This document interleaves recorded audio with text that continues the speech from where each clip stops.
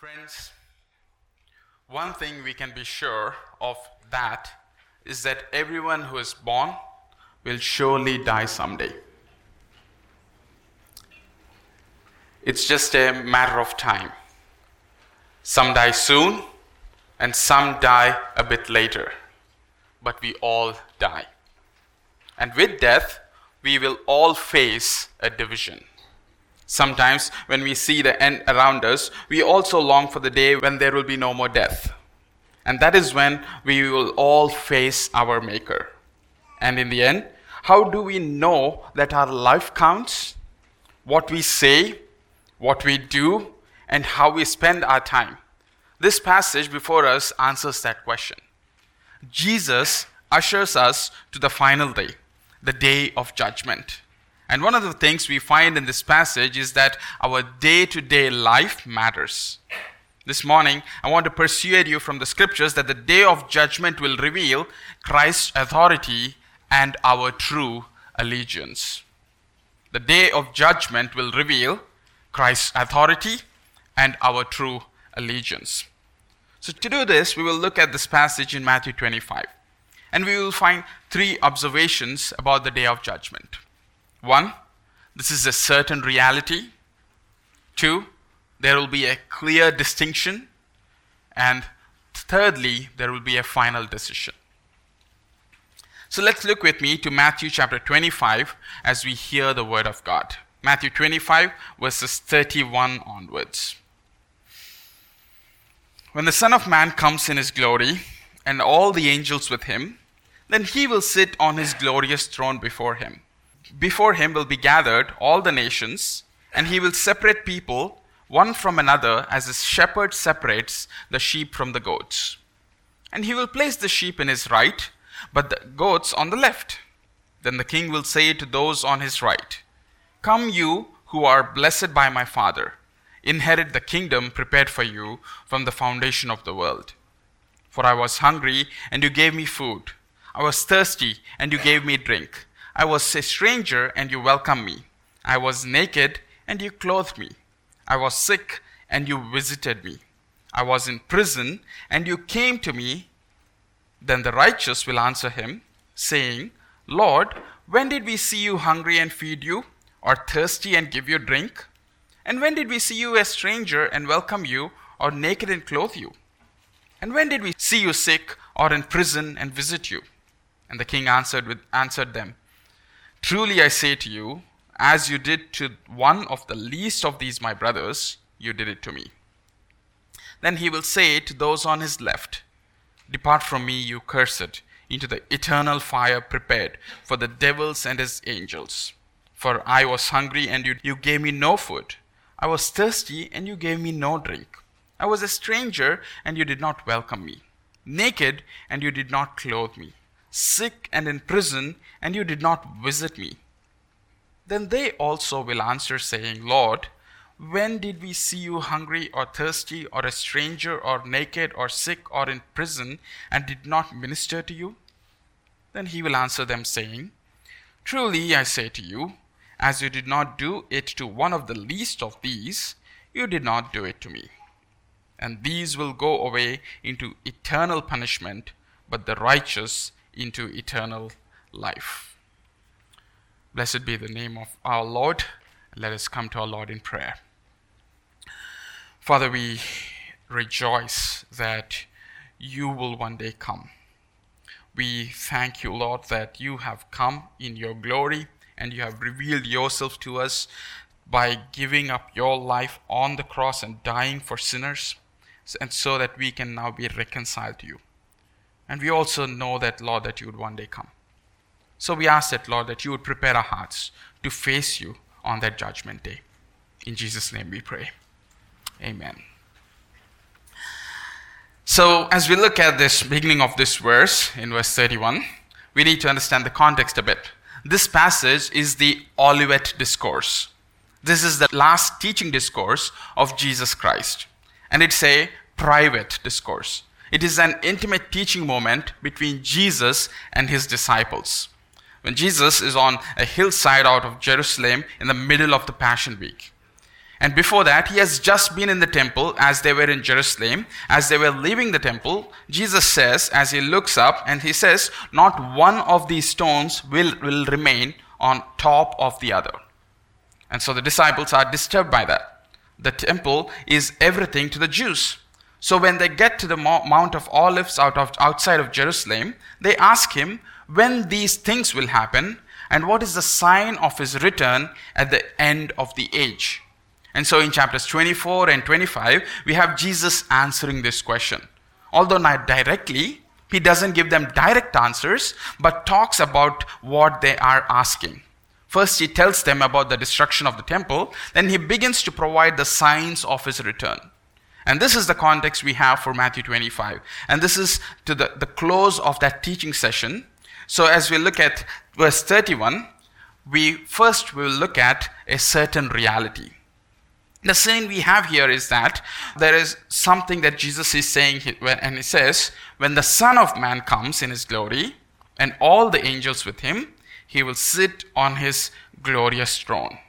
Now, some say this is a parable, and sometimes it is referred to as a parable because of the symbolic language that we see here of the sheep and the goats. But this event, what we see here, when the Son of Man comes in his glory, that event will occur at the end of the day of judgment. That's the coming of Jesus.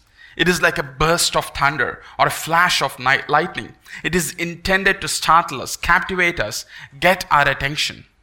So we focus it upon this text. Jesus Christ will return. That is what is happening here. It describes the future event and starts with when the Son of Man comes. It is not if the Son of Man comes, or suppose the Son of Man comes. This is an inevitable reality. This is what Jesus is doing in the earlier 2 chapters as well. Jesus was explaining that he was coming, and he has been preparing his disciples for what it would be. So how do we get there? Jesus doesn't give all the details of how these things unfold, but this will indeed happen. There is an appointed time when he comes. No doubt about that. And when he comes in his glory, he will gather all the nations. So he says, when the Son of Man comes, and that phrase, the Son of Man, it's a favorite way of Jesus to describe himself. It is referred to his humanity as well as his divinity as being totally God and totally man. This is also a reference to the Son of Man in Daniel chapter 7, which we saw in our Daniel series.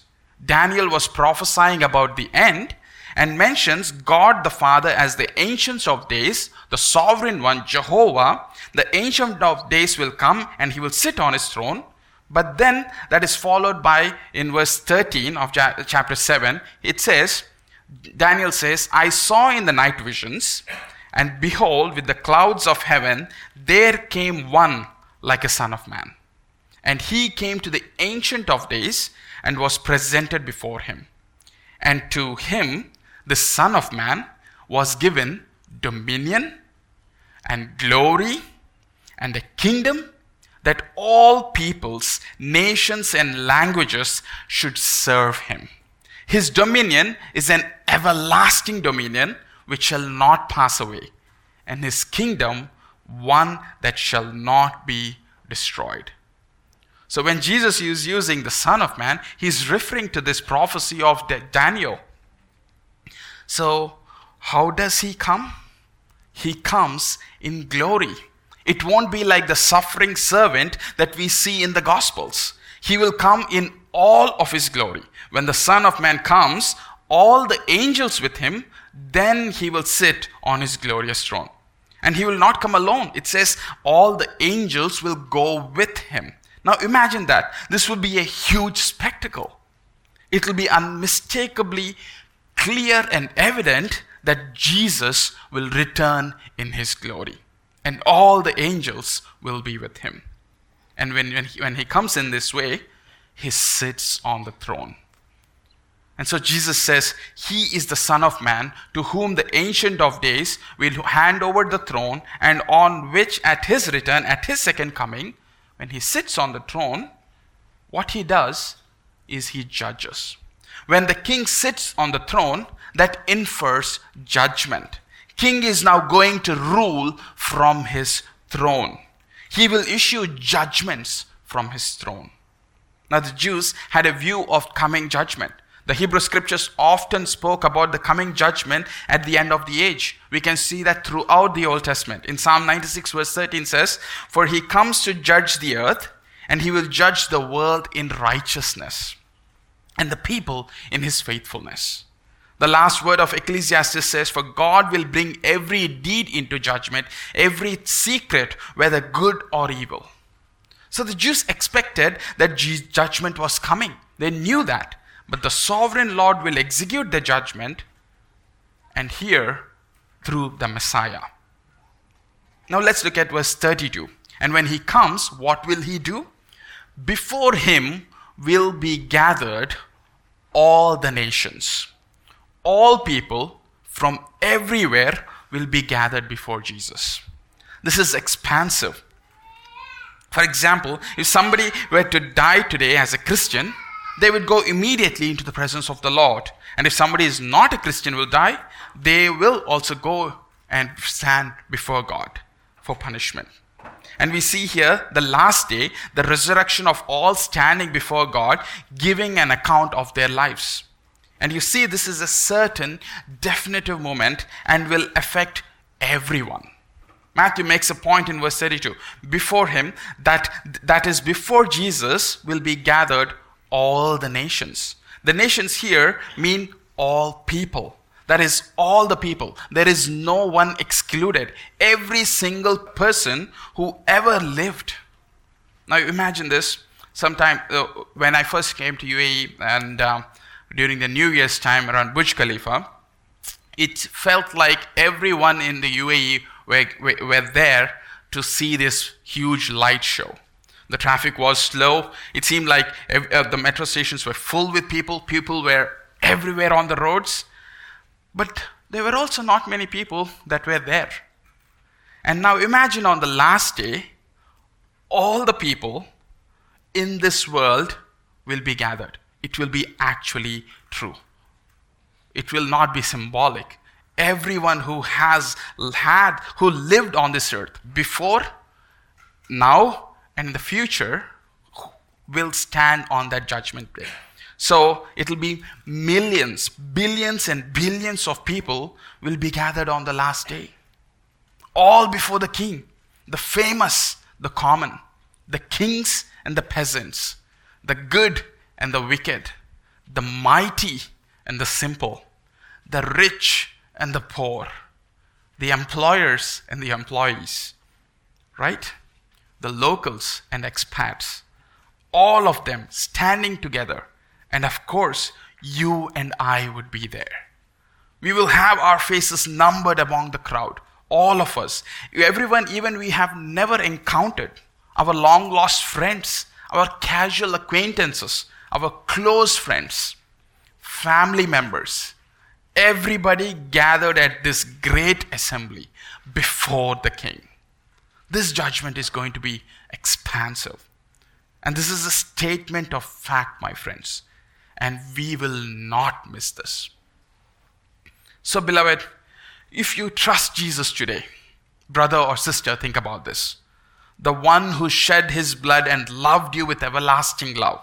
The one who has promised to do good for you. The one who has promised never to let any promises that he has made fail. Who will not let enemy of you conquer you. Is the one who will be seated on that throne. Your Lord, your Savior, your High Priest, your friend, your brother. He is the one who will be there. That is very comforting if you are trusting Jesus. Now Jesus tells us this day is in the future. So that those of us who have come to trust in him, to whom he has come and opened our understanding and revealed himself, and who by his Spirit has turned away from our old lives, looking to him for forgiveness and finding grace in him. And he tells us about this future day. And I think one reason is that so that we might help others know about this future day. And he tells so that we will be heralds of the coming judgment day of God. You can read that in Acts chapter 11, verses 10 to 11. How Peter, the apostle of Jesus Christ, was sent to a Roman centurion house.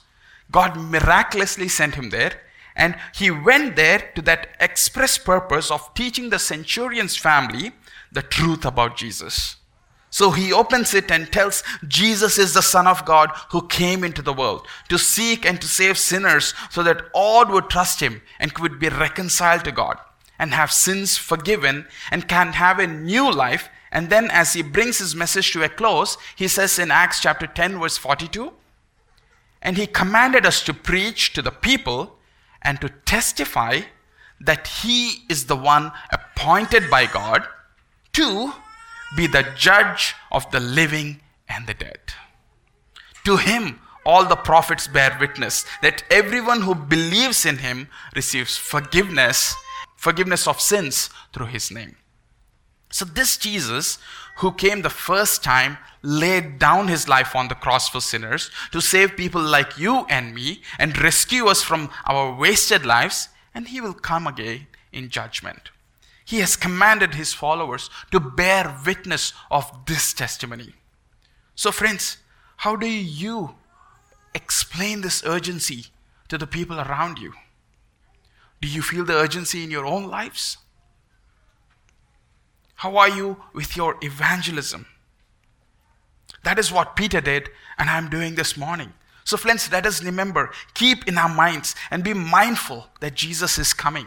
And he will come to sit upon a throne of judgment. And every one of us and everybody who has ever lived will ever live. And every one of us who will be called to account. And there are some of us this morning who are not trusting Christ. You're not thinking about his coming to judge you. That's something that's far in your thought process. You never think about that. But if you need to be right with him, if you're an unbeliever and you ignore Jesus throughout your life, you ignore him to that point when he comes, you will be before him as he is seated upon that throne of judgment as one who resisted his calls. You have ignored his gracious invitation to come and find comfort and forgiveness. You have ignored him, and when he will be seated, you will also have to give account. That is a terrifying thought. This kind, gentle, loving, merciful Savior will that day sit in judgment as the royal king against you. You lived your whole life in sin and rebellion. You might ignore Jesus today, but you cannot ignore him on that day.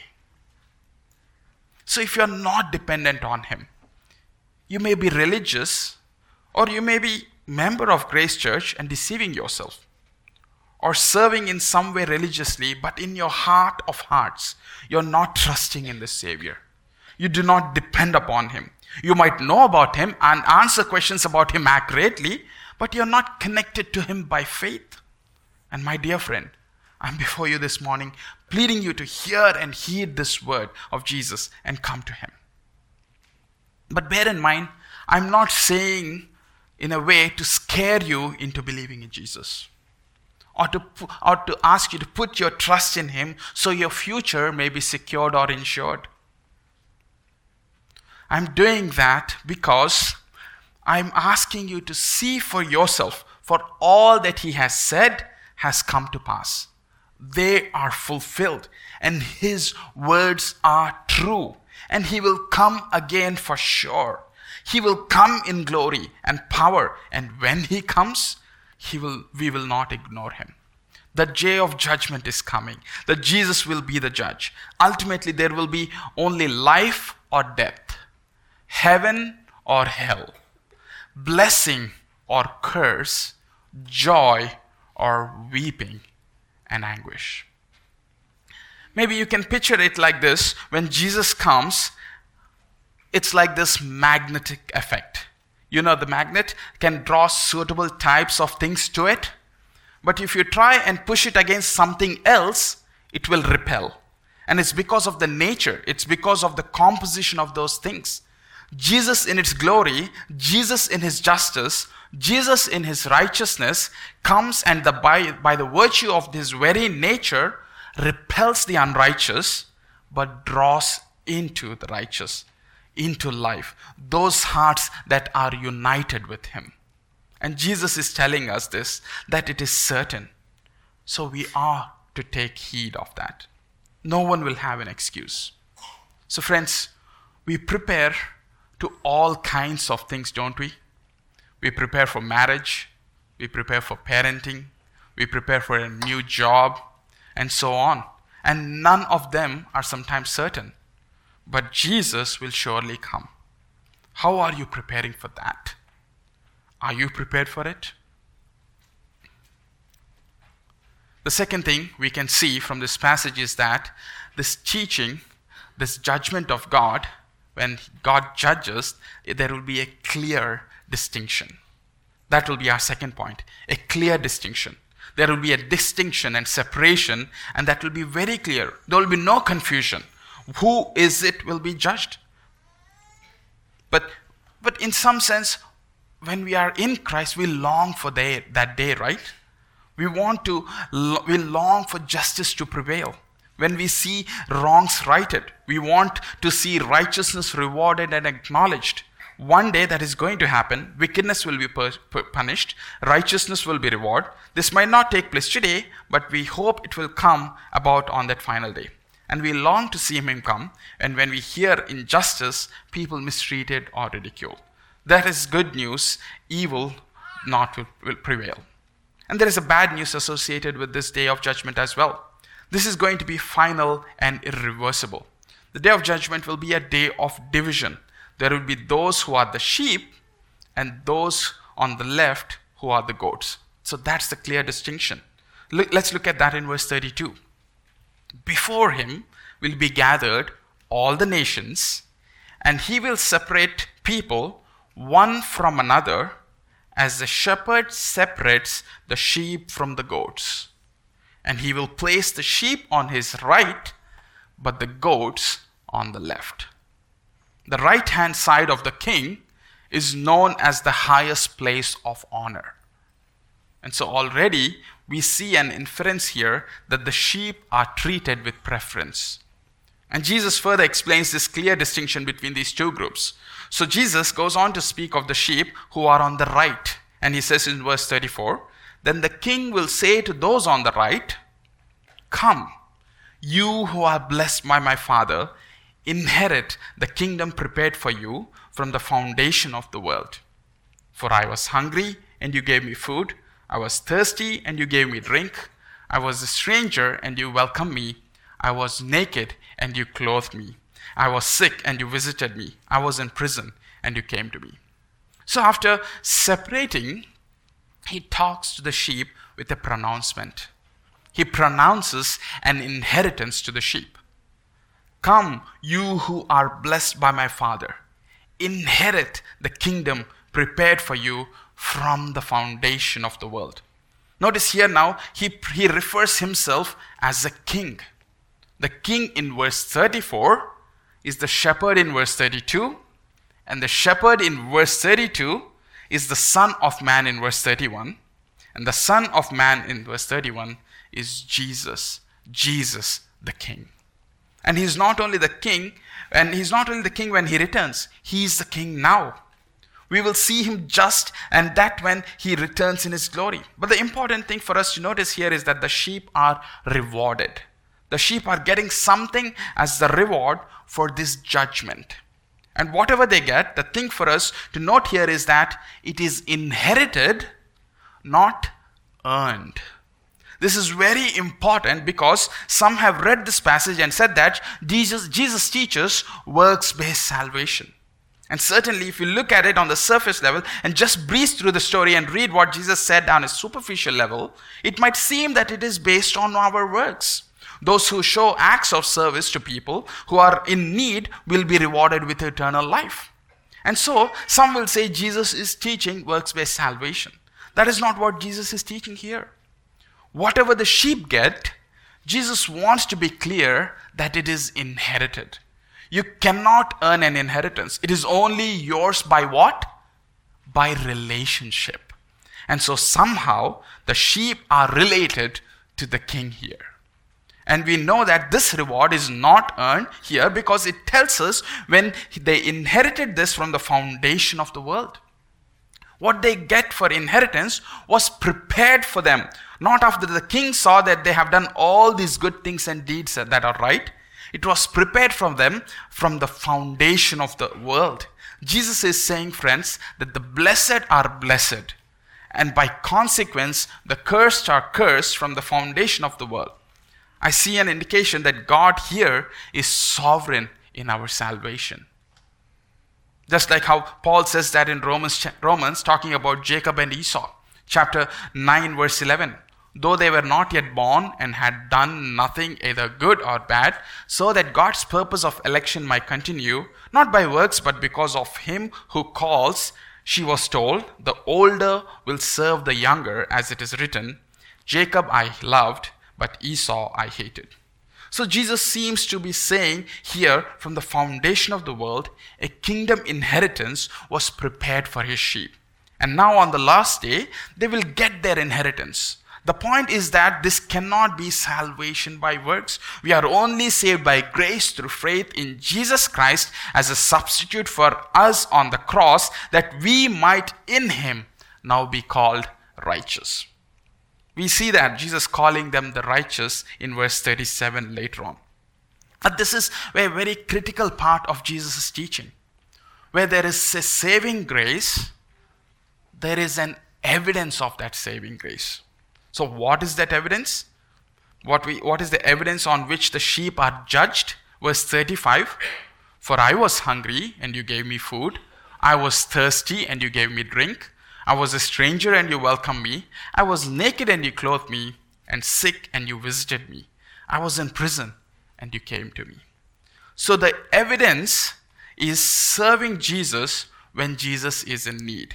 That's the evidence based on this. This is the result of who they are in Christ, the blessed ones. That is what it says here. I was hungry and you gave me food. I was thirsty and you gave me drink. I was a stranger and you welcomed me. I was naked, sick, and in prison, and you came to me. And so the evidence on which the judge bases his judgment is the observable evidence, is serving Jesus when he is in need. But then the sheep object to that, because they cannot recall a time when they did that to Jesus.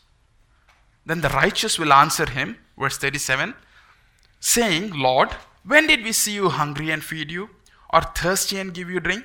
And when did we see you a stranger and welcome you, or naked and clothe you? And when did we see you sick or in prison and visit you? You see, they're surprised here. The sheep here who are righteous, they are righteous by faith in Jesus. The righteous will answer him, when did we do these things? The sheep are amazed because it seems to them as though Jesus is rewarding them for something they didn't do. Now, a couple of things to note about the sheep being surprised here. First, the sheep didn't say, well, thank you, Jesus. That should tell us they did not see that their good works were the basis of their acceptance of God. And the other thing we see in this surprise is the humility of the sheep. The sheep are wondering, why are they admitted entrance into this kingdom? And they, on the contrast, they are not brimming over with pride and worthiness in entering the kingdom. We see humility in them. This should encourage those of us who struggle with the assurance of salvation. And as Jesus responds to their surprise, we see something remarkable in the sheep. And the king will answer them, truly I say to you, as you did it to one of these, the least of these my brothers, you did it to me. There is a presence of selfless compassion among the sheep. That is an amazing concept for us to think about. For when this least of this brother was hungry and you gave him food, Jesus is saying, you gave me food. When the least of this brother was thirsty and you gave me drink, Jesus is saying, you gave me drink. When this least of this brother was stranger and you welcomed him, you welcomed me. When this least of this brother was naked and you clothed him, you clothed me. When I was sick and you visited me, and I was in prison and you visited this brother, you came to me. So you get the point here. Now, what does this mean by the least of these?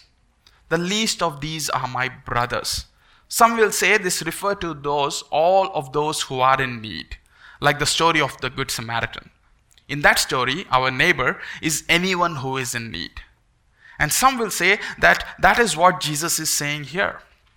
Others will look at this, and this is right, I think. Jesus here is referring to his disciples, because he says, one of these least my brothers. This doesn't mean that we are only called to show compassion to those who are Jesus' disciples, because he didn't live like that in this but in this context, he means the least of my brothers, that he's talking to those who are followers of Jesus. And that should be our focus, but it is not limited to that. So the point is that when the sheep were doing these things, they were not trying to earn brownie points. They were truly selfless acts of compassion.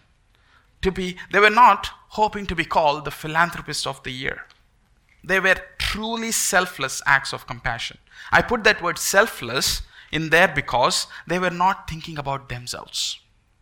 They saw a need and they had compassion, just like Jesus. They saw a need of the hurting people and felt the need to do something about it, just like Jesus.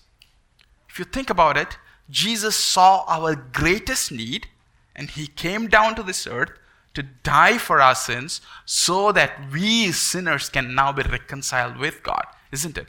And that's the same principle that we see here. Apostle John teaches this in 1 John chapter 3 verse 15. Everyone who hates his brother is a murderer, and you know that no murderer has eternal life abiding in him. And he says in verse 16, by this we know that he laid down his life for us, and we ought to lay down our lives for the brothers. But if anyone has the world's goods and sees his brother in need, yet closes his heart against him, how does God's love abide in him? Little children, let us not love in word or talk, but in deed and in truth. So that's the principle that we see here explained to us. That is the evidence on which the king will look at that and say, you belong on my right side. The evidence that's been given here is the evidence that has to do with the response to the king. Because he has loved us in Christ, we love our brothers. So, and how you responded to king is actually how you responded and reacted to those with whom the king identifies. Those who he called brothers and sisters, he sees the observable evidence and says, you belong on my right. Then he turns to the left now. The conversation is with the goats. And this starts in verse 41 with the pronouncement of punishment. So with the sheep, we had a pronouncement of inheritance, and for the goats, the punishment. Then he will say to those on his left, depart from me, you cursed, into the eternal fire prepared for the devils and his angels. For I was hungry, and you gave me no food. I was thirsty, and you gave me no drink. I was a stranger, and you did not welcome me. Naked, and you did not clothe me. Sick and in prison, and you did not visit me. You see, there is a bit of disparity between the sheep and the goats. The sheep are called the blessed. The goats are called the cursed. The righteous are blessed with inheritance, but the goats with eternal fire. To the sheep, he says, come to me. The goats, he says, depart from me. This judgment and the observation of evidence resulted that the sheep were getting an eternal inheritance, and for the goats, eternal fire. Friends, this is an apparent reference to hell. We will see it as we think about that. And this place is not just for the goats, but also for the devil and his angels. And the evidence on which the goats are judged, and the interesting part is the same criteria that were used to judge the sheep. For I was hungry, you gave me no food. I was thirsty, you gave me no drink. I was a stranger, you did not welcome me. Naked, and you did not clothe me. Apparently, the goats did not serve Jesus when he was in need. Then they also will answer, you see in verse 44, Lord, when did we see you hungry or thirsty or a stranger or naked or a sick or in prison and did not minister to you? Then he will answer them saying, truly I say to you, as you did not do to one of the least of these, you did not do it to me. The goats also, if you see here, express surprise. But note there is a stark contrast between the two of them. In their humility, the sheep wondered how they served Jesus and admitted entrance into the kingdom. But here, the goats, in their pride, the goats are wondering why they are denied. The goats are thinking, this is unfair. We never saw you like that. You cannot hold us accountable for something we did not have an opportunity to start with. And Jesus' response to them points out to the absence of this selfless compassion that was evident in the sheep. So he says, truly I say to you, as you did not do it to me, of the least of these, you did not do it to me. The goats had opportunities to serve others and show selfless compassion, but they didn't take advantage of it. We are not told in this passage why they didn't do it. Maybe they were too busy. Perhaps they had a lot of things going on, and maybe they thought it too important to show compassion to the least of these. They didn't think that much important. Or maybe in their minds there were more important things to do, to the point they didn't have time to focus on these things. Perhaps they thought, getting involved in the lives of these people is too time-taking, messy, too dirty.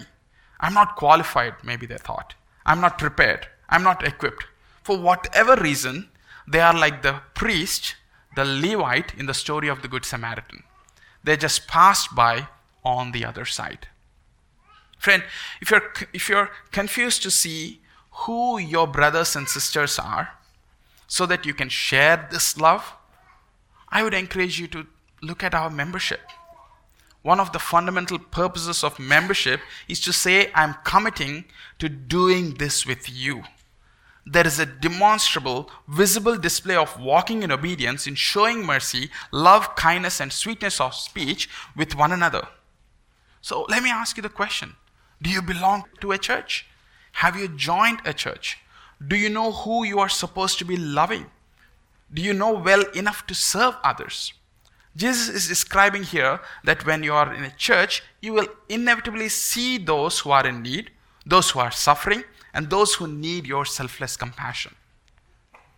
And I'm encouraged, brothers, that we as a church can identify the needs among us. We are zealous to care for the needy, the suffering, and the helpless. We are good at hospitality. We like to hang out and fellowship. But brothers and sisters, we are also called to be devoted to one another in brotherly love. So with humility and gentleness, we affirm every first week of the Sunday that we will patiently bear with each other, forgiving, encouraging, building one another up, exercising watchfulness over each other, and admonishing one another when necessary. So, are you faithful in this area? My brother, my sister, do you tend to focus on these things when it only seems to serve you or when it is convenient for you? Do you often act like, am I my brother's keeper? Do you only talk about Jesus because that is your job? Or do you only witness to Jesus only when you're asked to lead a small group Bible discussion? Do you try only to deny worldly passions so that you can have a better marriage? Do you give because you have to, not because you love Jesus and all you have is His? Do you only exercise self-control when eating because you don't want to gain weight? Any good work we don't do these things to get to heaven. But your love for others proves that heaven's kingdom has already taken up residence in your heart, which is why you live in this way, which is why you do good works. Because the way we live will be evidence when we stand before Jesus. And so Jesus gives this conclusion, the final decision, the punishment of the goats and the life of the sheep. And these will go away into eternal punishment, he says. Who are these? The goats. But the righteous into eternal life. the eternal punishment in verse 46 is described as eternal fire. This is going to be a place of utter anguish forever. But eternal life is an eternal inheritance. In our sinful minds, we can't imagine that fully, but I'm sure just as how it is going to be glorious, the eternal life, it will also be very weighty, the eternal fire. And Apostle Peter refers to it. He says, "Blessed be God and Father of our Lord Jesus Christ. According to his great mercy, he caused us to be born again to a living hope through the resurrection of Jesus Christ from the dead, to an inheritance that is imperishable, undefiled, and unfading, kept in heaven for you, who by God's power are being guarded through faith for a salvation ready to be revealed in the last time." So in conclusion, few implications for us.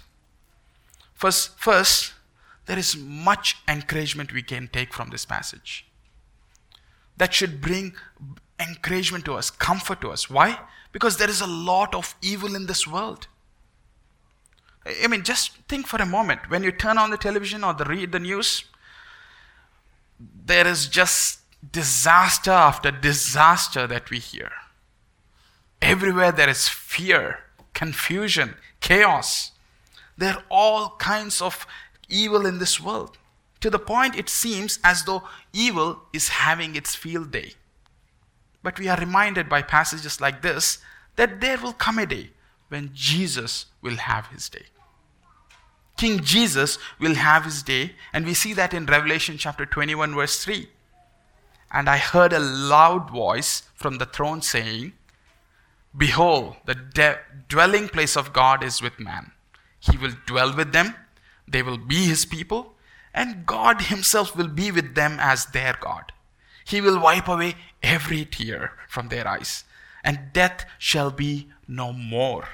Neither shall there be mourning, nor crying, nor pain anymore, for the former things have passed away.' And he who was seated on the throne said, 'Behold, I am making all things new.'" This will happen. Our sovereign King will be the mighty judge in all his glory. Every person who has ever caused you deep pain will stand before him. Then finally, there will be an end to this evil. So let us take comfort in that. Secondly, we should consider our own lives. We should think about how we are living our lives, because King Jesus is coming back. Jesus said to be watchful, be alert, and be filled with the Spirit, because you do not know when the Lord is returning. In chapter 24, Jesus calls not to be caught napping and sleeping spiritually. Let's not be like the servants who take advantage of the delay of the master. Instead, let's be diligent and faithful like the obedient servant. So let's consider our lives, evaluate our lives. Thirdly, trust in Christ and daily repent of your sin. The passages are not talking to us about what we see here is that we need to see the evidence of our salvation and the criteria by which we will be judged. Salvation is by grace through faith in Jesus Christ alone as our only hope to be rescued from what we all rightly deserve. And anyone who trusts in Christ Jesus as their only hope and turns from sin and self-rule will show evidence of that in the manner they live. True saving faith and grace will be evident in their lives and our lives over time. What is that evidence? Selfless compassion. It's not just enough to give, feed, clothe, and welcome others. The way you do that is important. 2 Corinthians chapter 13 verse 5. Examine yourselves to see whether you are in the faith. Test yourselves. If you are struggling to deny yourself for the sake of your brother or sister, or your spouse or your child, and if you're struggling to forgive others just as Christ has forgiven you, if you're unable to rejoice with those who are rejoicing, if you're struggling with envy, covetousness, but not model Christ-like self-sacrificial love, repent of your sins and trust in Christ to live by faith. And fourth and final implication, we should with joy long for the coming of our Lord. Not just comfort and encouragement. We should find joy when Jesus will come back, when we are found faithful. We will be spared from what we rightfully deserve. That should bring us joy, an eager anticipation.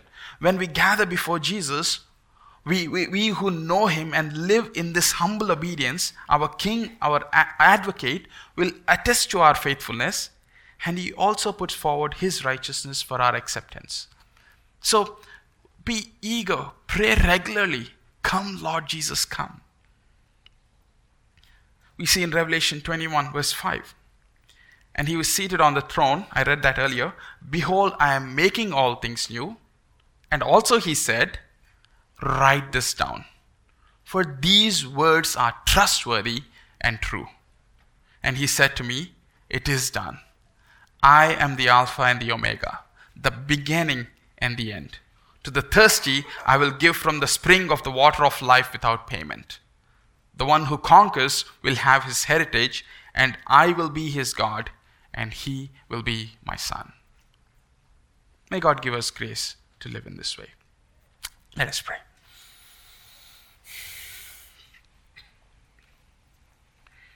Heavenly Father, we come before you acknowledging our sin and our failures of all the times when we did not live by faith, but we did things and pursued things for our own good and for our own glory. We ask that, Lord, that you would convict us of those areas. Give us grace, Lord, to repent of those tendencies, and help us, Father, to live on this earth with humble obedience, knowing what you have called us to live like. And help us, Father, by your grace, may we live like that. And may we be found faithful until you return. Yes, Lord, even as we see our own sinful tendencies and the evil in the world, we pray that you would come soon and that you would judge all. And we also pray that, Lord, that those who are still lost, those who are blessed but who have not heard the gospel, would also hear the gospel and come to you in repentance and faith. In Jesus' name we pray.